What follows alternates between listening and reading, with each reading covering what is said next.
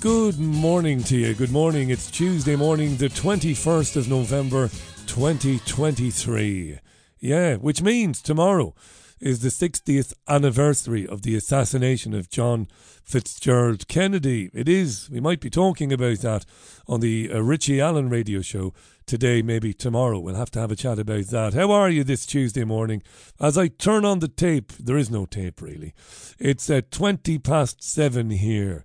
It is 7:20. The papers then, the front pages of the UK dailies. We'll start with the Daily Mirror, which sports a photograph of Nigel Farage, who's down under. Is it down under these days? I know they changed it a bit during the COVID nonsense, but he's taking part in a reality television programme called I'm a Celebrity, Get Me Out of Here. The Mirror says he's a big jungle turn-off. The Mirror would do, wouldn't it? The old lefty Mirror. The old lefty paper for the trade unionists. Anyway, yeah, so that's a picture of Farage. But the headline is Sunak let people die. Now it's Sunak, right? And then it's claiming he said let people die. That's the headline. What's this about? Well, the UK's chief scientific advisor, or he was during the COVID thing, was a guy called Patrick Vallance. He gave testimony to the COVID inquiry yesterday, and he described, he said basically that the Chancellor at the time, Richie Sunak, who's now the Prime Minister, he said the government should allow deaths from the virus to soar rather than impose new restrictions in the autumn of 2020. He also said, did Vallance yesterday, that Sunak at the time, remember he ran this Eat Out to Help Out scheme to try and get hospitality back up on its feet after the lockdowns. Apparently, Vallance claimed yesterday scientists advising the government were not given any indication of the Eat Out to Help Out scheme. They weren't consulted, basically, says Vallance, and Sunak and the government went ahead with it. So that's the Daily Mirror. iPaper goes with the same story. Sunak's Eat Out to Help Out drove second wave of COVID. So he's getting hammered in the papers today, is Rishi Sunak, based on his actions throughout 2020 and 2021, right? He thought it was okay to let people die, is the inquiry told. That's the iPaper. Daily Express, PM, we can and will cut taxes, but for the best off in society, or the better off in society, is the claim of some of the newspapers today. His Chancellor, Jeremy Hunt, will reveal his autumn statement tomorrow, Wednesday, and it is believed that they'll cut things like inheritance tax and things like that while making it more difficult for people on lower incomes. That's the Daily Express, which has also got a picture of Nigel Farage on the front page. It is a photograph of Farage eating something in one of the trials undertaken by celebrities who participate in that particular reality show. He's eating something that's distasteful, it would appear, in the photograph. The Metro goes with Sunak's cutting it fine. The Metro says any tax changes will come as the clock ticks down to a general election. The paper says that Sunak has distanced himself from his predecessor's unfunded tax-cutting policy last year. They're referring, of course, to Liz Truss, who was Prime Minister for all of a month or a little bit more, and then had to fall on her sword, you remember, because of her unfeasible taxation policies.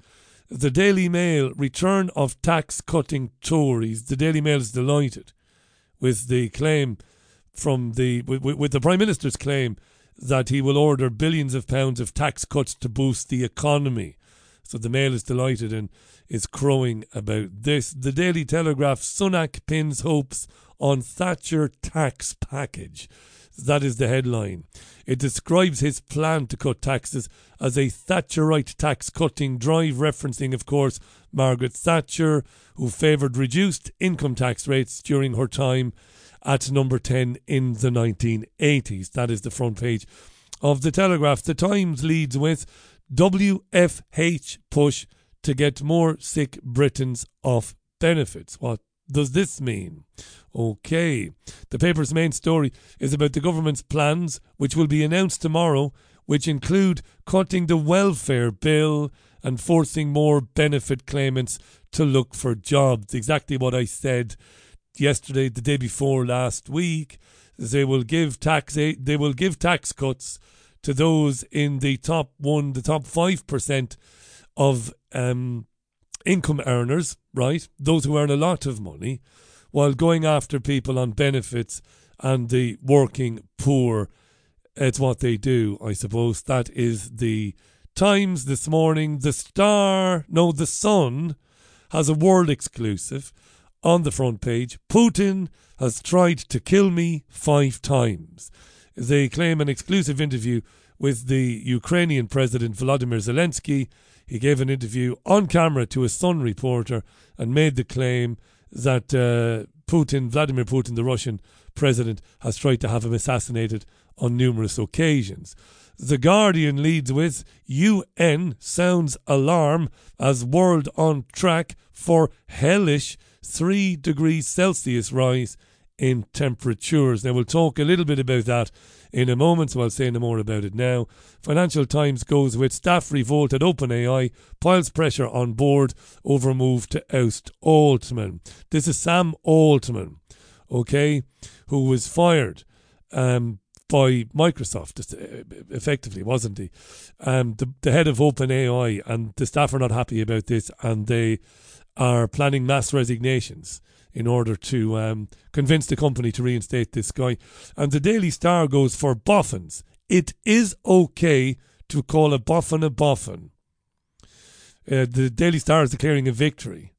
It ran a campaign, apparently. The Star was criticised for using the term boffin in its stories, and then it's now spoken to boffins, and boffins have said, yes, it's okay to call us boffin. Boffin is a term for a scientific person. You know, a Doc Emmett Brown type from Back to the Future. A scientific person is a bit eccentric, but is scientifically knowledged up.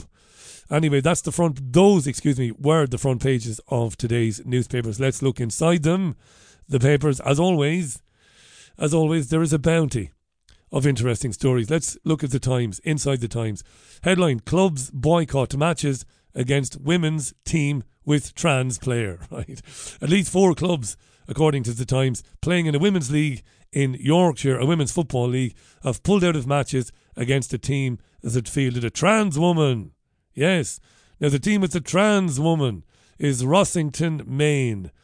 It's a terrible name for a football team anyway, yeah. And the trans woman, it's a man really, is Francesca Needham. Now, this boycott started after an opposing player suffered a season-ending knee injury while blocking a shot from Francesca Needham last month. Francesca is a man. Now, Francesca has left Rossington, Maine, right? Told teammates that she, according to the Times, why don't they just be honest and say he, was leaving the side, which competes in the Sheffield and Hallamshire Women and Girls League. Now, Francesca is photographed in the Times and in other newspapers. There can be no doubt whatsoever that Francesca is a bloke, right? So Francesca said on Facebook, I sincerely hope that this issue of perceived discrimination against me can be resolved peacefully and promptly with the full support of the Football Association and the policies they have written and approved. However, a coach who did not want to be named has said that opposing clubs were not pulling out of games because of discrimination against Francesca, but because of safety. The coach said, and I quote, I got to see this situation firsthand. 5 minutes into our game, it was obvious Francesca was biologically male. Now, the league is competitive and physical, but a lot of my harder tackling players were bouncing off of this person. So they took matters into their own hands and backed out for their own safety. These are strong players, strong women in their mid-30s. We were gobsmacked. Even the referee at the time couldn't believe it. Stop this nonsense. Men have no business playing sport with women, particularly not sport like football or rugby or mixed martial arts, for Christ's sake. It's all right for women to play darts against men, or men, I should say, to play darts against women in snooker and other sports where you're not exactly physically competing with one another. But this is insane, and women get hurt. So Francesca should fuck off and play with men, because you are a man, Francesca. Staying with trans craziness, the Telegraph has a story. Roman emperor was trans, says museum. What's this about? A Roman emperor has been declared transgender by a UK museum, the Telegraph can reveal.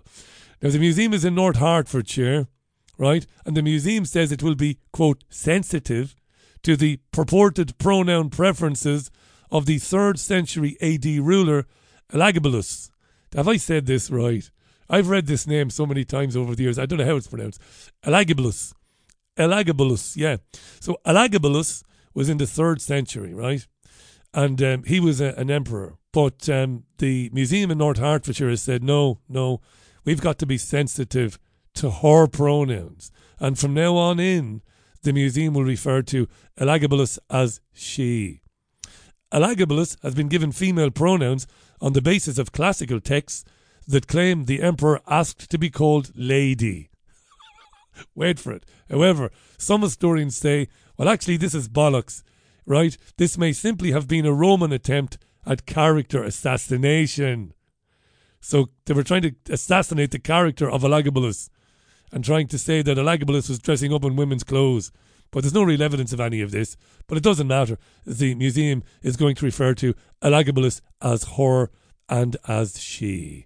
It's in Hitchin, and it owns a silver denarius minted in the reign, a coin that is, in the reign of Elagabalus, who ruled Rome from 218 AD until his assassination in 222 AD. He was 18 at the time. So yeah, she from now on, Elagabalus, because yeah, okay. So that's more trans madness.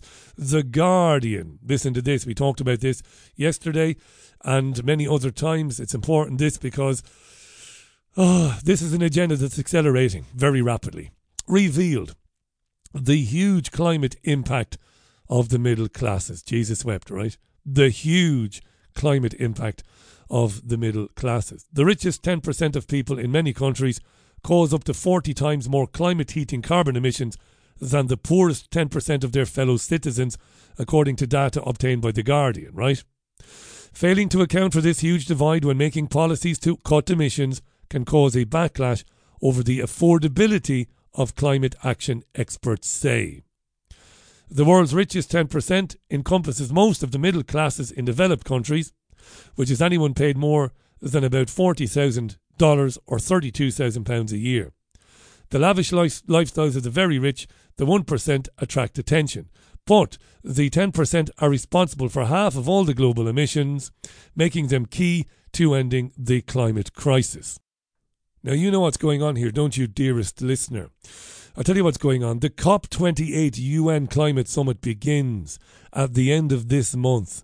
And this is one of the reasons I believe, in my opinion, we are seeing so many of these stories in the press in the last couple of weeks, particularly, right? And stories, we're hearing this on UK television and radio all the time.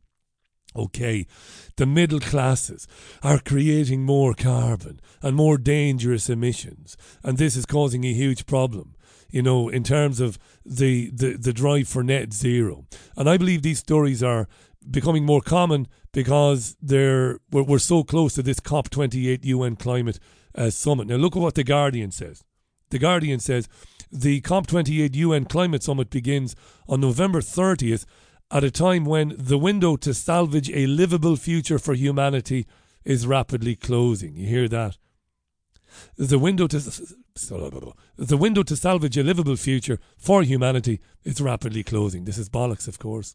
And the story goes on to say in The Guardian, transport, wait for it, especially car use, is a major factor in the sky-high emissions of the richest 10%, with these emissions 20 to 40 times higher than the transport emissions of the poorest 10% in the countries analysed. They're coming after our right to drive our cars when and where we choose to do so.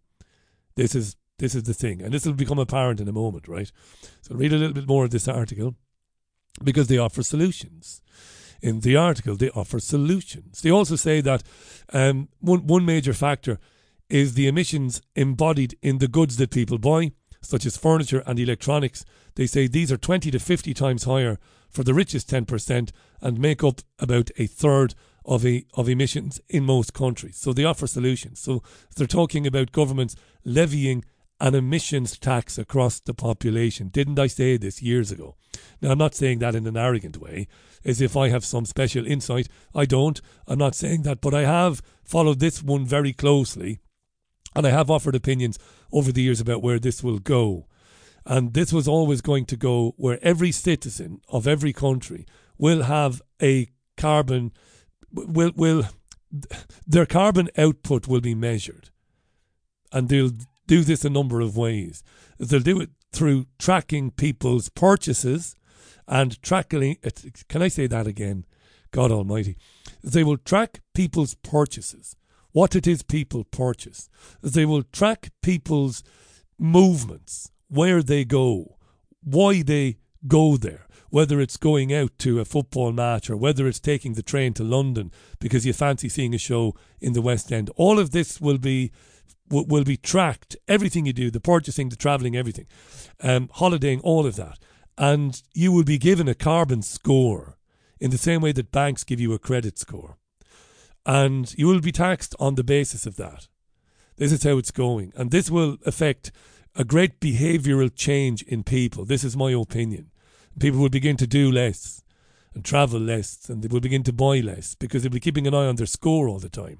Like if you've got a banking app, which I'm sure you have because you probably have a bank account, and if you do, you can manage your bank account using your phone. It's dangerous, this stuff, right? Security-wise, it's very dangerous, but banks do it, people do it. I have to do it myself. You go on your app. Now, your app will give you a credit score. You can ask your bank for your credit score, and it will give you that. And people will be able to track their own carbon scores. And this will bring about a great change in human behaviour because human beings will know that there will be punitive consequences for not basically keeping your carbon score below whatever the threshold is. It's incredible, this. It really is. This is how they're going to change society. And Ruth Townsend is quoted by The Guardian. She's a research fellow at the Chatham House think tank in the UK. Listen to this. Policy sticks such as taxation should only be used to target those who have capacity to make cuts. For example, those who are better off. Wow. Tax people who are perceived to be better off. Now they're saying anybody who earns more than £32,000 a year. But if you're earning £32,000 a year in the UK, you're not well off, not by a long stretch. Not by any stretch of the imagination. And that's what they're saying. They're actually bracketing people. If you're earning £32,000 or over, they're saying you are in the top 10% of wealthy people in the UK. But you're not. You're not really. £32,000 a year is basically sod all now, especially in light of what's happened in the last 12 months, right? And they're saying that you, by nature of the fact you earn more than £32,000 an hour, you know, you're doing most of the driving, most of the diesel and petrol purchasing, most of the electronics buying and all of that, and you're a problem, is what they're saying. So she says policy sticks such as taxation should only be used to target those who have capacity to make cuts. And then she says we call that a policy stick. Policy carrots, so stick and carrot, policy carrots like subsidies and support for lifestyle change are needed for those who are unfairly burdened at the moment by rising fuel and food prices. Unfairly burdened, right? Now you might have a good job because you're clever, because you have a degree, because you're just a little bit better at doing something than most people. You know, we used to believe we lived in a meritocracy. And so you've bettered yourself through hard work maybe. Maybe you didn't stop at third level education. Maybe you continued to take various courses. Maybe you took the initiative to broaden your skill set so that you could have a higher paying job. So you've done that, right? Now I think that's, that's down to you and down to your, your kind of get up and go attitude. And also because you've got maybe above average intelligence.